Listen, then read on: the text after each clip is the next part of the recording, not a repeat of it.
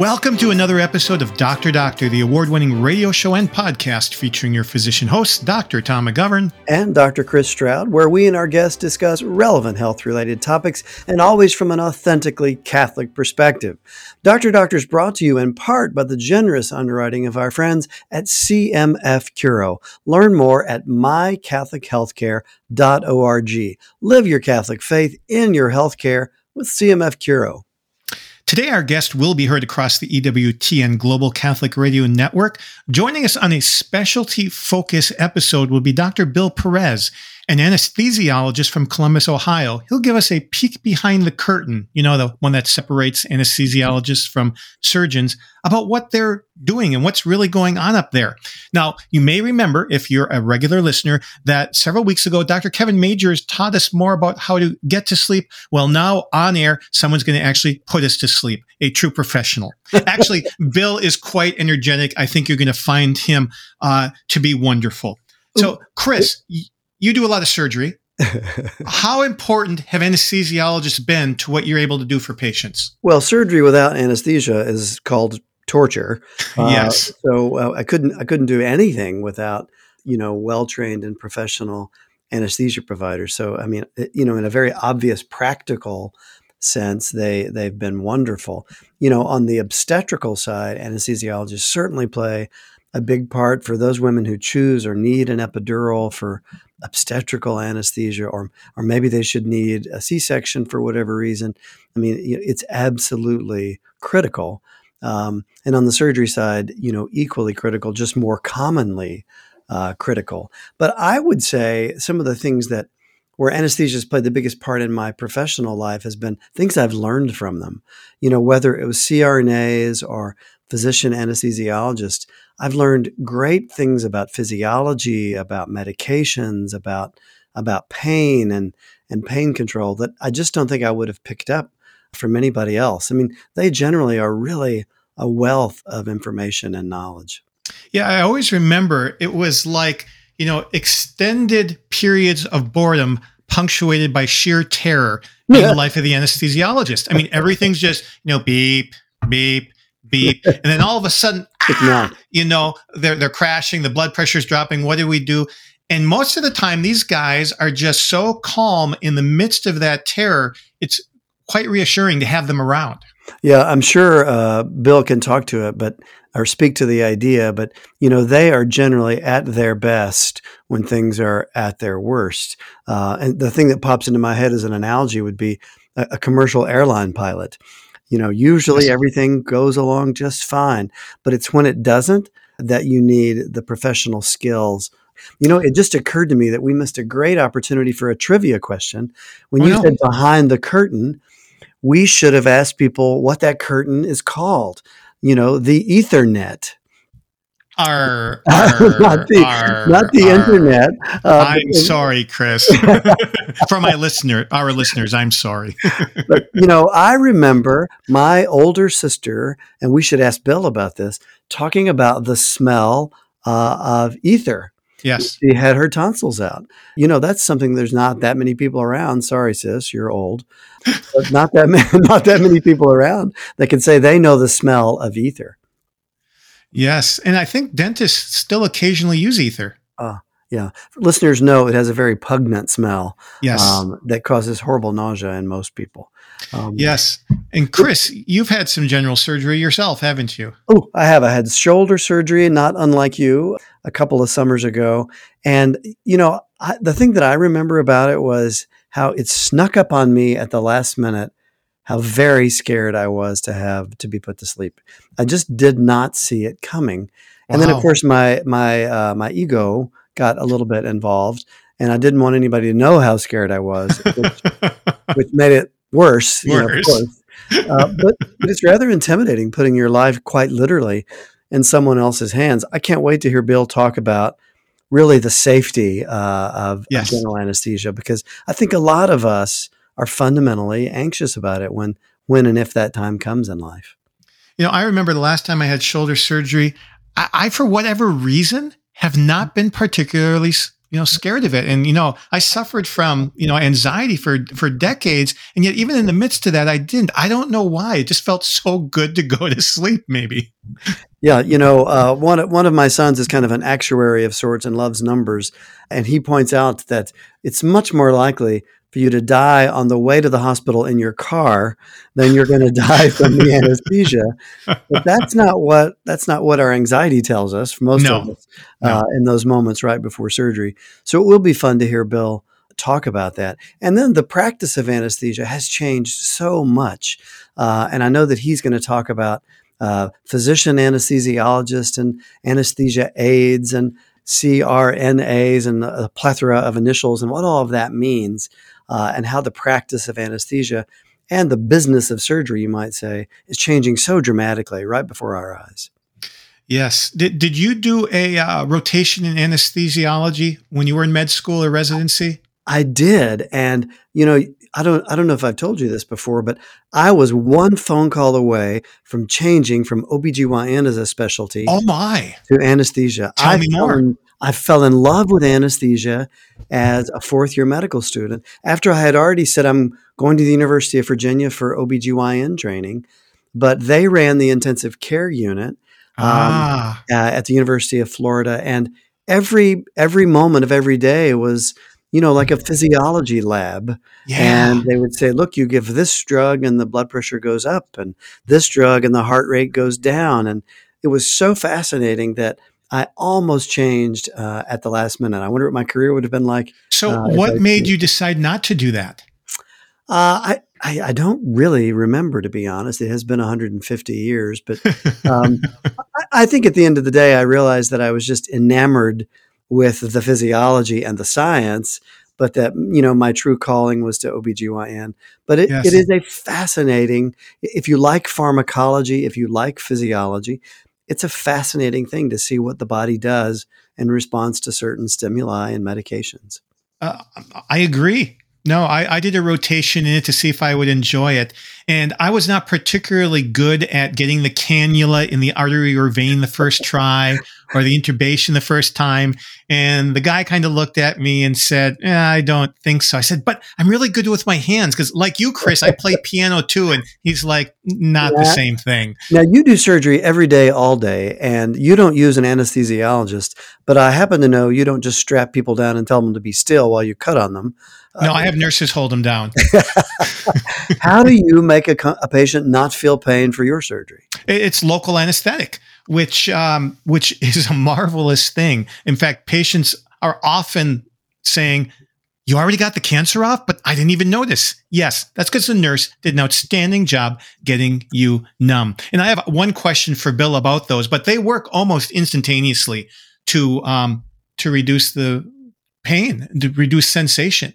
It's a wonderful thing to be able to operate on patients who are awake because, I've always been a little thick-headed coming out of general anesthesia, and you're not with local. Right. Yeah, I remember for my shoulder surgery, the anesthesiologist did what's called a block, and I'm sure Bill will talk about that. But my arm I had no pain. I couldn't even feel that it was part of me for the next 3 days because of the block that they put in, which I think is a relatively modern development in anesthesia, to be able to inject a local anesthetic that lasts a long time so that after a big surgery, especially orthopedic or cardiovascular surgeries, that people really don't talk about pain like they used to when you and I were in medical school. Which is a good thing. Absolutely. But speaking of the old days, it's time to move on to our trivia question of the day. First in medicine. Take it away. Yep, that's our category, firsts in medicine, and we're going to stay on topic. So what took place for the first time in history in a place called the Ether Dome? Yeah, Chris already prepped you with that word, ether. In the Ether Dome, located at Massachusetts General Hospital on October 16th, 1846, just over 175 years ago. The Ether Dome was a surgical amphitheater used to teach medical students and young physicians. So what happened there on October 16th, 1846? You'll find out at the end of the show. But after this break, we'll be back on Dr. Doctor with Dr. Bill Perez in the world of anesthesiology. Welcome to our guest interview on this episode of Dr. Doctor. We have Dr. Bill Perez, an anesthesiologist who is now an associate professor of anesthesiology at The Ohio State University. He received his MD from the University of Washington in Seattle and completed a residency at the University of Washington in 1991. At that time, he did subspecialty training in obstetric anesthesiology, dearly beloved by my co-host Chris. After 5 years in private practice, he left his practice to get what most anesthesiologists do, a master's degree in theology, which he completed in 1999 at Franciscan University of Steubenville. He returned to practice after that, but then moved his family to Ohio to do a fellowship in cardiothoracic and vascular anesthesiology at Ohio State. He's been on the faculty there ever since, and most of the time is director of perioperative echocardiography. And if you can say that 5 times fast, we'll give you a free mug. Just kidding. Bill has been a member of the Catholic Medical Association since 2002, involving himself with the medical student boot camp since it began, as well as serving as committee chair for the Education Committee. He's also served on the National and Columbus CMA boards. He and his bride, Shelley, have 4 children, ages 10 to 20. Bill, welcome to Dr. Doctor. Thanks so much. Hey, Bill, out of all the many things you could have done after knocking yourself out in 4 years of medical school, you chose to go into anesthesiology. What led to that? Because I wanted to knock others out, Tom. Oh, very good. And boxing wasn't the way, even given your manly frame that you have. Actually, I was going to be a family practice doctor. In those days, we had paper applications. There was no internet. And I had a box full of folders to apply to all these different family practice programs. But I did my first rotation as a 4th-year student, 2 weeks in anesthesiology, to learn how to intubate. And the rest, as they say, is history. I just loved it, and I switched up on the spot and applied to the only 2 programs in Seattle because I wanted to stay there, and fortunately got into one of them. Now, Bill, whenever we have a specialty focus like this, I think we end up asking the same question. Were you enamored with the specialty as a student, or was there a certain mentor that caught your attention and you followed them, or some combination? It really was the specialty for me. It was a very short rotation, and although I did like and admire the gentleman who was sort of mentoring me, if you will, it was a 2-week rotation of which I was sick 3 days. I mean, I made this career decision based on 7 days in a private practice hospital. So, 7 times about 8 hours, about 56 hours worth of experience. And then it was a full 2 years because I had my entire 4th year to finish and my entire internship year in internal medicine before I ever started doing any clinical anesthesia and found out if I'd made a huge mistake. Oh, my goodness. But you didn't. You even liked it when you started your residency. Yes, I love anesthesiology. I love the subject matter. I don't love everything about the lifestyle or the job, and I think we'll get into that a little later. What was attractive about, the science, the physiology of it? It was just the immediacy of it. If somebody needs something very quickly, say their blood pressure is 0, I like to be the guy that knows how to fix that, doesn't hesitate, and does it. And I prefer to do that without anyone even noticing. Now, did this flow from other aspects of your personality in other areas of life where you knew that would fit? Maybe from my competitive sports background. I don't really know. I just, it's also, sometimes I think, how could anyone be an oncologist, and take care of these horribly sick people in sad situations every day of their lives? And then I think, well, someone needs to take care of them, right? And so if you have the kind of gifts that can do that, then you need to answer that call. And I think it was similar for me. I think I am a quick thinker. I think I am good at staying calm even when no one else is. And I had a good memory at the time, maybe not so much anymore. I remember, Bill, in medical school, there were two groups of residents that I looked up to, and as a specialty, it was anesthesia and urology. And in retrospect, they were just the most fun people of all the people around. I went to the University of Florida, and all of the anesthesiologists were big into scuba diving, and probably because of the physiology of scuba diving. But I was really attracted to anesthesia and urology. Besides family medicine, were there other specialties in the running for you, or was it love at first sight? Well, no, there were certainly other specialties for me. And the reason that I was going into family medicine is because, like my poor son now, who can't choose a major in college, I liked almost everything. It happened in college, and I was pretty good at most everything I tried, which didn't help matters. And then in medical school, going through all your rotations, I liked almost all of those too. So I loved OB, but I didn't want to take care of only women. I loved pediatrics, but I didn't want to take care of only children. I loved some of the medical subspecialties. And so I really didn't know what to do with myself. So I was going to be a family doctor and try to do a little bit of everything. But then when I did the anesthesiology rotation, not only did I love being able to handle a crisis airway, being able to start lines when time is of the essence, being able to resuscitate in a way that perhaps others could not. I enjoyed all of that. And I realized I would also be able to take care of all sorts of people. Wow. So, Bill, at the beginning of the show, I mentioned that when I did anesthesia, they told me I shouldn't go into it because I couldn't intubate on the first try. I couldn't hit a vein or artery on the first try. How important is it for someone going in that you could do that on that 7-day rotation? I would say not at all. Okay. I would say that that's, I mean, with all respect to whoever told you that, who's probably a fine clinician, I think it's perhaps among the worst advice I've ever heard. It doesn't matter what field you're in. It's the process. Right. It's having the requisite basic skills to do something, or basic dexterity or intellect or whatever the basic requirements are. And then it's attentiveness to that skill and repeating it properly over and over and over until you're among the best in the world. And there's no reason that someone should be told they can't do something because they couldn't do it the first time. In fact, Tom, I'll add that when I get students in my operating room and they're trying to intubate, this is what I tell them. I don't care if you put the tube in the trachea or not. What I care is that you don't break my patient's teeth. Good point. No harm. Okay, because if that person can't get the tube in, my resident or my fellow or myself will certainly get the tube in, and we're not going to let the patient be hurt. Right. But if you break the teeth, I can't fix that. Someone else has to, and it's not a good thing. Now, Bill, you mentioned resident, fellow, and some other things. Walk through for our listeners what the training timeline is like for a physician finishing medical school and decides anesthesia is for me. What happens next? Okay.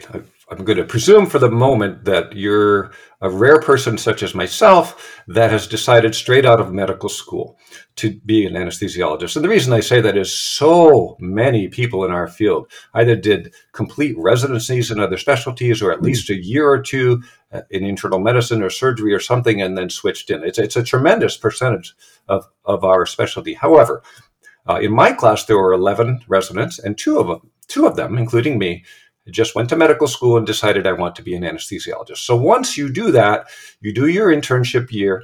Some people do a transitional year, rotating through all sorts of different specialties. I was required by the University of Washington to do a full year of internal medicine. So I was just like their medicine interns. And at the end of that year, they offered me a spot in the medicine program.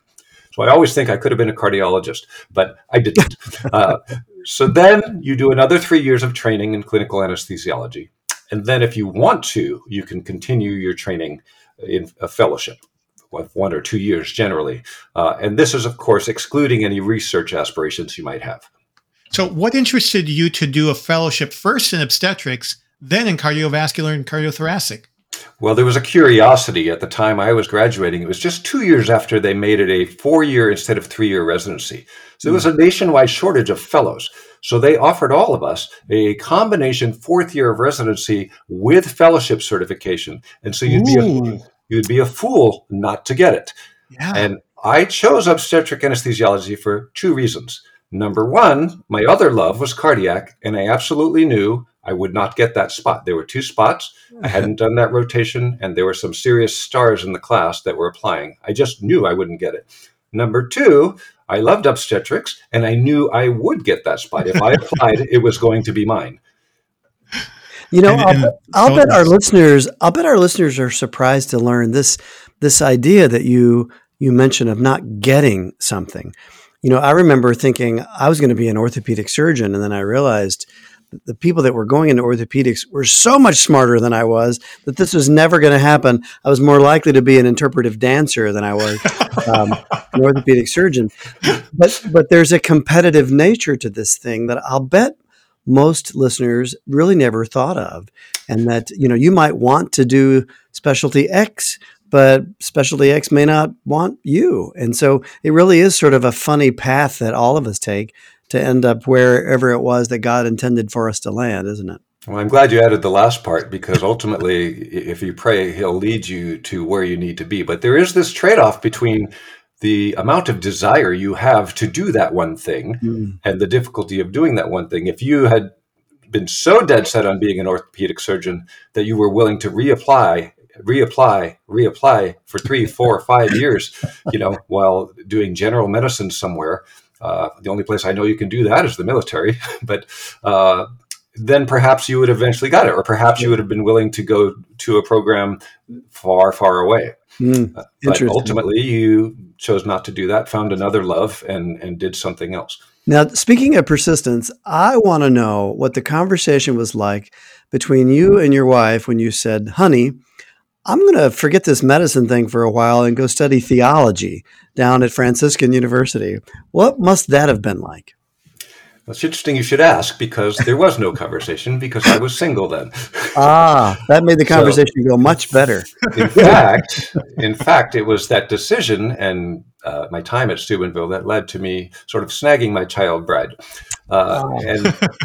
However, it's a very good question, because in 2006, with a 5-year-old and 2 babies under 1-year-old, I did have this conversation about moving across the nation to do a cardiothoracic fellowship in my mid-40s, which is tantamount to insanity. And that conversation went very well. I said, what do you think of this idea? And instead of losing her mind, my wife said, that sounds like a good idea to me, at which point I knew there was divine intervention and I must obey. That you must. So Bill, one of the things that made it hard for me to consider anesthesiology is that part of me wanted to be the guy. And you've done a little description of that, in some circumstance. And it seemed like it always depended being with a surgeon. You depended on their schedule for what you would do. How true is that for anesthesiology? Or is there a lot you can do with patients without a surgeon? No, it's very, very true, Tom. And when I went into the field, I knew going in that I would have to be comfortable not getting the glory for what we did together, we being the surgeon and me. And I was very comfortable with that. I never needed the glory. What I didn't anticipate, and what caused me a deal of struggle in my career, was it's not just a matter of not getting the glory or the credit. It's a matter of being disrespected as a physician and as a person quite often, as being treated less than on a semi-regular basis, not by all surgeons, please let me make that clear, but it is definitely a real thing. And it causes one to wrestle with one's pride and pray for humility, and also, in essence, to decide which battles you need to fight, because sometimes it's not just your pride on the line, it's the best interest of the patient. And that's been one of the most difficult aspects of doing this job for my career. Well, it's interesting to hear you say that as the person often on the other side of that relationship doing fertility surgery. And when you were saying that, I was just thinking today was a surgery day for me. And, I started my day and it occurred to me who I was going to be with from an anesthesia perspective all day. And I immediately knew it was going to be an amazing day because the person that I was with is phenomenal, is professional. It's a partnership. And I've had days when you have the opposite feeling, but it's really too bad that you as an anesthesiologist experience that, because we certainly can't do what we do if you can't do what you do. It's a partnership. It's a universal experience in my field, and one must be able to deal with it. But there's ways to manage it. And I can tell you that being in the Catholic Medical Association has helped me immensely on a personal basis with that particular battle. Interesting. What are some of the things you've learned that have helped you? What are some of the practical things you can use in the moment or in the day? Well, I think that realizing that you're performing a service and that it's not about me, if you will, is an important thing. One of the best things I've learned, and it's not as if you didn't know this, but by being involved in the CMA, going to the conferences, and listening to people talk, I've learned to at least attempt to really focus on that the patient is in persona Christi. And in fact, even the surgeon, the coworkers, the surgeon are yes. also Christ to me, or at least that should be my goal. And so my goal is to treat them as if they are our Lord, in a distressing disguise, if you will, and also to bring Christ to them. And I am not even pretending for one moment that I'm particularly good at that. Just having that as a even occasional goal, even remembering it from time to time, is an immense help to me. So, Bill, before we go to our break, I want to ask you one more question. It's often confusing because there's not only anesthesiologists, but there are certified registered nurse anesthetists, CRNA, and I guess even something called anesthesia aides. What is the difference, the complementarity, or the battles between these different groups? Well, there's a lot there. There certainly are political battles that go on between the associations, but my personal experience has been nothing but fabulous with CRNAs whenever I have encountered them. University of Washington, in private practice, and now at Ohio State University. The CRNAs that I work with, particularly that I work with regularly on the cardiac side, are so very good. I can't even explain how good they are. But it is different. They are not physicians. They did not go to medical school. They know a lot by experience, and they can do a lot of really great things. But there are often things that they perhaps wouldn't think of when something unusual comes up, because they may not know the medical condition as well. And so I think there's tremendous value to having a physician anesthesiologist and working together with these fabulous nurse anesthetists. So I think the collaborative approach to it is fabulous. The anesthesia assistants are much more rare, and I honestly don't know exactly what training they have to go through. The CRNAs are far and away more common, but I have found it to be just a really positive experience working with them. That's a good way to end the first half of this interview, but we'll be right back with some more of anesthesiology here on Dr. Doctor. Welcome back to Dr. Doctor with Dr. Bill Perez, an anesthesiologist at Ohio State University. Bill, it's so great to have you with us. You know, you've been doing this a few years, like Tom and I have. How has anesthesiology as a discipline changed over the last many years? I would say in almost every conceivable way, with the possible exception that we still are using gas. We use, there are more than one. We use, most people use one of three very modern descendants of ether. The oldest, quote, slowest drug that we have now was the new and fast one when I was a resident. I'm glad it's still in play, as I am. And then we have some sort of super rapid, fast gases, and part of the job is knowing what are the advantages and disadvantages of using each for different cases, different patients, etc. The intravenous drugs that we use, the imaging has changed tremendously, and you would say, well, wait, you're not imaging, and I would say, oh, yes, I am, because ultrasound, as you probably know, has changed almost every medical specialty, and probably none more than anesthesiology. One of my subspecialty expertise is transesophageal echocardiography. So during a heart surgery, or even other surgeries sometimes, I'm placing a probe down the esophagus, which lies directly behind the heart, and the ultrasound waves are passing through the heart, and I'm steering this probe and doing complete evaluation of the heart before and after the bypass run. We have to learn at the same level as cardiologists how to evaluate different heart structures, valves, how to grade stenosis or regurgitation, how to diagnose what part of the valve is malfunctioning and how perhaps it might best be repaired. That's decisions ultimately up to the surgeon. However, we need to give the surgeon all that information, and then we evaluate the competency of the repair. or whether we need to go back and do it again or replace the valve. So we do all of these things on a regular basis.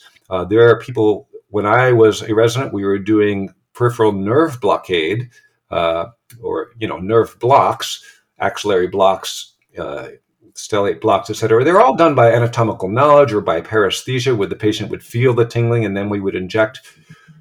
Now, the great majority of these are done with ultrasound guidance. They see the tip of their needle. They see exactly where they're injecting. They know what the nerves look like and where they are, where not to inject. And the efficacy has gone through the roof. They're also doing diagnostic ultrasound to look for pulmonary edema, pneumothorax, all sorts of things. I am one of the last dinosaurs that doesn't use the ultrasound to place my invasive lines on a routine basis. I use it when I need to. Sure. But the young kids, as I call them, they use the ultrasound every single time. And I actually have some concerns about that because there weren't around. I'm not sure they'd be any better than the bag boy at the grocery store at getting one of these things. Well, that sort of speaks to this concept of anesthesia safety, you might say, in a general sense. And I know Tom and I were talking before you joined us. When I had shoulder surgery, I got myself really worked up with anxiety about, just the fear of the surgery. But help our listeners understand, for the average healthy person having a general anesthetic, how safe is it? Well, it's a lot safer than your ride to the hospital, Chris. And I sometimes tell my patients, I'll be your auxiliary guardian angel for a few hours. I don't claim to be as good as the original, but I'm not bad to have around while you're having this done. For some of our patients, they're physiologically in better shape under our care than they've been in many, many, many years, because our agents lower the vascular resistance, which allows them to get more forward blood flow to their organs than perhaps they've had in a long time. These patients with chronic high blood pressure, with failing hearts, patients who have lung disease and aren't saturating with their oxygen levels very well. And we sort of tune them up and get them primed for a few hours. But we do have to wake them up and get them back to functioning on their own. That's a beautiful description, Bill. There's some heavy ethical areas that you can actually wade into in anesthesiology. And I think on this show on Catholic relationships with medicine, I'd like to delve into a provocative article that you wrote a few years ago in the Lineker Quarterly, which is the official ethics journal of the Catholic Medical Association. It was called Anesthetizing the Dead. What was that all about, Bill? Well, Tom, it was actually called The Trouble with Anesthetizing the Dead. And it was an essay which I was asked to contribute because they had done a special issue all about the concept of brain death, or more properly called declaring death by neurologic criteria. And obviously in this interview, we can't go deeply into that subject, but suffice to say that there are very, very faithful, believing Catholics who believe that the very concept of brain death is invalid, and that these people, although profoundly neurologically injured, are not dead, and we shouldn't be taking their unpaired vital organs and putting them into other people. I must also say there are tremendously respected, believing Orthodox Catholic theologians who believe the other way as well. So this is a bit of a debate within, it's not a heterodox Orthodox thing. It's a bit of a debate. And so I was asked to write an essay about my personal experience because the anesthesiologists are asked to anesthetize the organ donors, which are presumably dead, or we wouldn't be doing it. And so I wrote about the difficulties with that, the incongruity of some of the concepts, how these patients would move, how these patients' blood pressure would go sky high or the heart rates would go up. And I wrote also about how this discomfort with doing this caused me to delve deeply into what the church had taught about this and look at who is informing whom about the medical issues, about the theological issues. And I came to the conclusion there's an awful lot of confusion and enough to plant doubt in my mind to this concept. And so I basically wrote about that and the struggle about that. Are there other ethical challenges you face in anesthesiology? Oh, yes, tremendously so. And as you know, if you try to find a specialty where you can avoid all ethical dilemmas, it will hunt you down. Uh, so, I mean, there's a reason I'm not doing OB anymore, because it was almost impossible to stay employed as someone who would not cooperate with sterilizations or abortions. Amen. I did manage to survive that way for a while, and it's a shame because I loved OB, but ultimately I went back to my other love, which was cardiac. But it hunts you down. There is no safe place where you're not going to face these issues, particularly as the issues keep exploding. Now, it's not just sterilization and abortion anymore. It's transgender surgery. It's all sorts of things, in vitro fertilization. And then, of course, in my case, even just organ harvests. So there are a lot of things. I think the biggest problem for an anesthesiologist is that we are not the one who decides to post the case or not do the case. And the most difficult situation is when you're on call. So just from the area of obstetrics, I'll just give you a quick example. A woman is scheduled to come in for a scheduled C-section with tubal ligation or sterilization at the same time. Well, everyone knows that you won't be assigned to that case. Let's say you have a group of partners that agree to that, but you're on call and she comes in labor. Now it's an emergent C-section, and they're expecting you to do the anesthetic for the procedure she wants, which is to have her tubes tied, which you cannot morally cooperate in as a Catholic. So cooperation is a major problem. Understanding the different degrees of cooperation, formal cooperation, informal cooperation, direct, mediate, indirect, remote, and what factors mitigate against that. For example, you might do something with remote cooperation if your primary aim is to save the life of the mother, for example.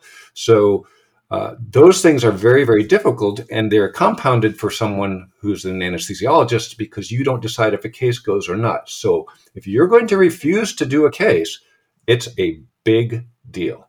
And I have refused to do cases, but you can't just do that willy-nilly and expect to keep a job.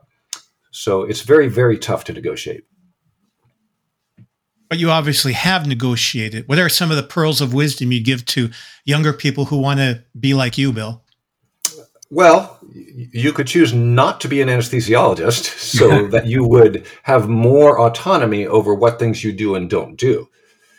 If you went into the field, I think it depends on your personality, but I would advise making it clear to those around you that there are certain things that and I don't say for religious, I say for medical, philosophical, and religious reasons, I cannot cooperate or participate in X, Y, and Z, and they need to know that. And if they're not going to go with that, then perhaps I shouldn't take that job. One thing I tell the young people is there are many, many, many, many jobs, and you don't have to take the one that is on the internet offering the biggest salary, because there's a reason those jobs are always out there. Students will call me and say, I wanted to be an OBGYN, but I'm an authentic Catholic, and I know I just don't want to fight those fights every single day that you fight, like you're describing.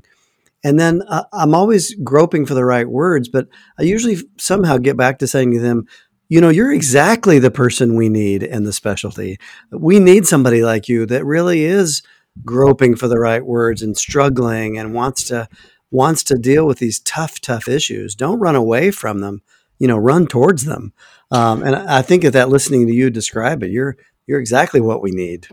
Well, I think that for the young ones coming up now, we have this incredible thing called this Catholic Medical Association student section and the residents, and they are powerful. They put us all in awe, and they take care of each other. And so there's help that there wasn't when you and I were coming through. I think probably the great majority of people in my generation who have ended up as faithful Catholic physicians had a period where they either weren't faithful or they were ignorant. And I was ignorant to the max. Bill, let's go to something more mundane. What is the daily schedule of an anesthesiologist like? It's incredibly variable, Tom. I can tell you my daily schedule in this job, but it was very different in the job before that and the job before that. The one thing that tends to be universal is getting up at an ungodly hour in the morning. So my job, Before the cows, yes. Yeah, I have to get up at 5 a.m. every day. I have to be at work, dressed and ready to go at 6:30 or earlier if it's a big case every day. There is no end time. All you know is what order you'll be released. So some days you'll be the first out, some days you'll be second or third out, some days you'll be the last guy out. For that reason, you can never tell your wife or kids, no matter how many times they ask over the decades, what time you'll be home. You do not know. You can never plan to take a class or to be at least a head coach in the youth sports. Again, it may depend on what job you have, but with a typical job, such as I have now, you just don't have that autonomy. You may know that you're likely to get off early on a day, but maybe somebody was up all night doing a transplant and they're not even in today, and now you're going to take their spot. Or maybe your operating room has a policy to run only 4 operating rooms after 3, but a very important surgeon decides to add a case at 4:30 and they want to open another room. And if you say, but we only run so many rooms, that's not what the administration will tell the surgeon. What they'll say is, Dr. Perez refuses to stay. Oh, my goodness. That is a real thing. And with our current very broken system, the people that do the procedures are the people that bring the revenue to the hospitals. So you won't get backing from the hospital administration, and you will not get backing from your own group of anesthesiologists if it's a private practice situation, because they are also dependent on people bringing the business there. Now, Bill, aren't there settings where anesthesiologists are the only doctor treating a patient, like pain medicine, for instance? That's probably the only one where they'd be the only doctor. And then even then, there are probably multiple consultants for a particular pain syndrome. But there are pain clinics, absolutely correct, and in fact, sometimes I'll be doing an anesthetic for one of my colleagues, a pain doctor. So I do the anesthesia while he does the pain procedure. So there are all sorts of pain blocks that they do. They can go into clinics and have either an acute or chronic pain specialist work with them. And that is probably the only case. The other area where you'll see anesthesiologists outside the operating room quite a bit is, I would say, probably from the Midwest over to the East Coast, far more than the West Coast, and I've worked in all these places, is the intensive care unit. If you are in the Midwest or toward the East Coast, you are very likely in the ICU to be cared for by an anesthesiologist. West, they were pretty much all pulmonologists in the medical ICUs.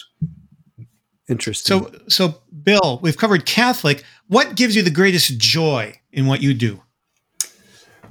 My greatest joy comes from the interpersonal side of things, which might make the audience laugh since they're thinking, wait, your patients are all asleep. In fact, when I told a whole bunch of people that I had chosen to go into anesthesiology, I actually had people literally angry at me because they said, you have great people skills.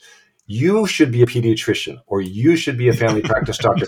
You are irresponsible going into anesthesiology where you'll just have asleep patients. And I can tell you now, after 30 years plus of doing this, that nothing could be further from the truth.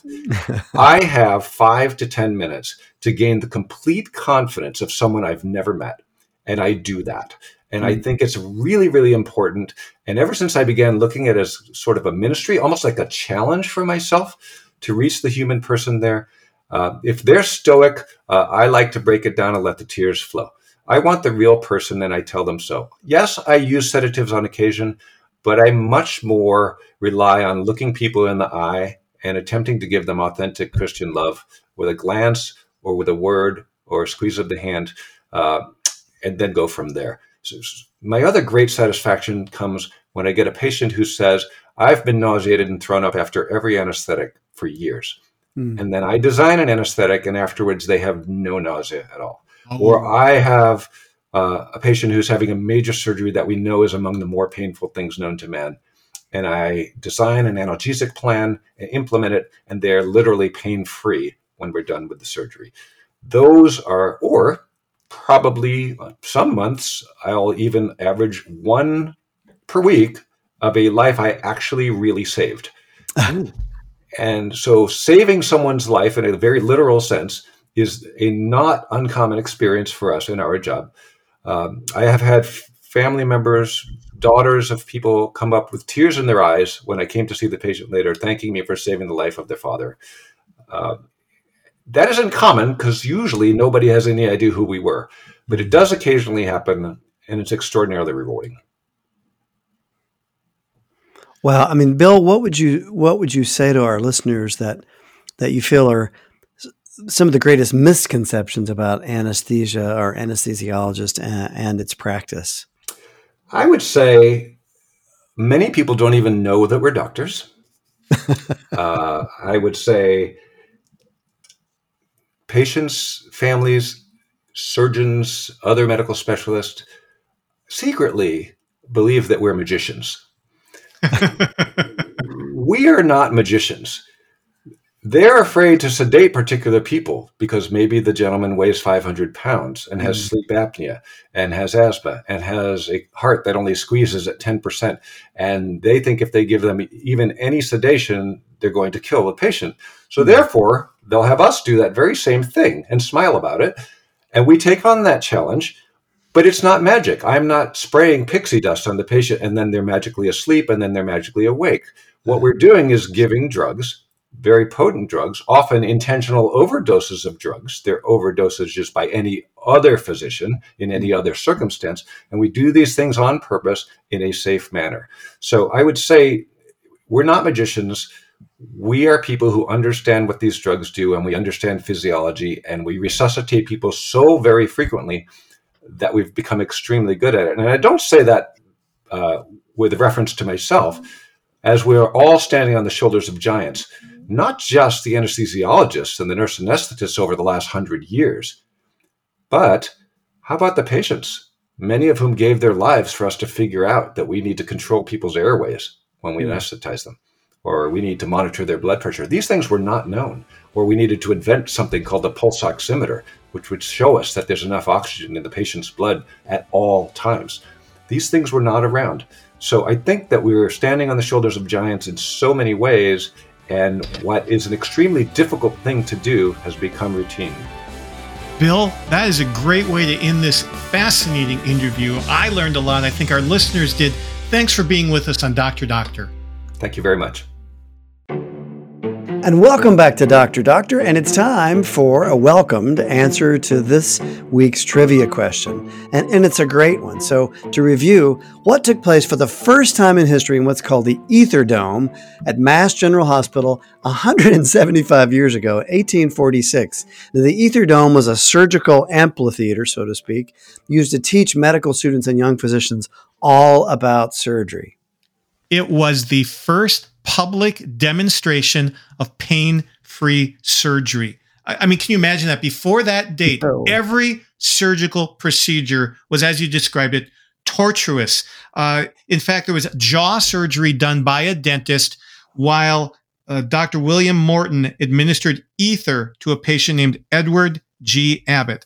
And the surgeon was John Warren. And you can still visit this place at Massachusetts General Hospital in Boston. So that's why we talked about ether. Ether's been around that long. And thanks be to God, I couldn't imagine operating on somebody who wasn't numb. Well, some of our listeners will be completely shocked to realize that YouTube hasn't been around forever. But this idea that people would come from far and near to have the chance just to observe. And it's not like they had a front row seat. You can see the pictures of these amphitheaters. They were a long way away from the patient, and seeing any kind of microscopic detail would have been impossible. But yet people were desperate to learn and to know and to understand what was happening in surgery. And I remember when I was at the University of Virginia in my residency, there were some older attendings that still referred to the operating room as the surgical theater. Yes. Because it was the place where greatness took place and people came to watch. Well, speaking of greatness, what are the three greatest things we can take away from today's episode, Chris? Maybe not in the order of importance. But the top three, I think one of them has to be, I love this concept that Bill promoted, and that is that humility is so important. Oh, yeah. I mean, what a great life lesson outside of medicine or anything professional, but it's needed, and it's needed by everyone. And I love the way that he said, I try to remind myself that I should see Christ in everyone. And then, of course, we know it's in the difficult patients. It's in the angry, the upset patients where it's hardest, but probably most important. Another one that comes to mind is, I love the way that he said the anesthesia portion of your surgery was safer than driving to the hospital for it. Just like you said at the beginning of the show. I'm going to keep using that with my patients and tell them that now I have it on good authority. It's actually true. And then the third takeaway is I'm now convinced that I did the right thing not choosing anesthesia as a specialty, because after listening to Bill, I realized I'm not nearly smart enough for that specialty. He's much more of a brainiac than I could hope to be. It's good that I went into just staying up all night and delivering babies. Neither of your lifestyles sound that attractive, but I'm so glad you guys do it. Says the dermatologist. Amen. Amen. It allows me to do what I do. Thank you, listeners, for being with us for yet another episode of Dr. Doctor, the award-winning official radio program and podcast of the Catholic Medical Association. Please share the good news of Dr. Doctor with a friend. Invite them to listen on their favorite podcast app. Thank you indeed. And remember, you can find this and all of our episodes on our website, drdoctor.org. And if you want to dive a little deeper into some of the topics, just click Latest at the top of the main page. You can find out more about our guests, some of their publications, and the like. This is Dr. Tom McGovern. And this is Dr. Chris Stroud. We're signing off until your next dose of Dr. Doctor. Dr. Doctor is the official radio program of the Catholic Medical Association, whose members are dedicated to upholding the principles of the Catholic faith in the science and practice of medicine. The views expressed on Dr. Doctor do not necessarily represent those of your co-host or the Catholic Medical Association. Have a question for our doctors or a topic you'd like to hear about? Call or text your questions to the Holy Cross College text line at 260-436-9598 or fill out the form at drdoctor.org. Tune in for new episodes every Friday and find all our past episodes at drdoctor.org. This show is a production of the Spoke Street Media Podcast Network. For more great podcasts, visit spokestreet.com.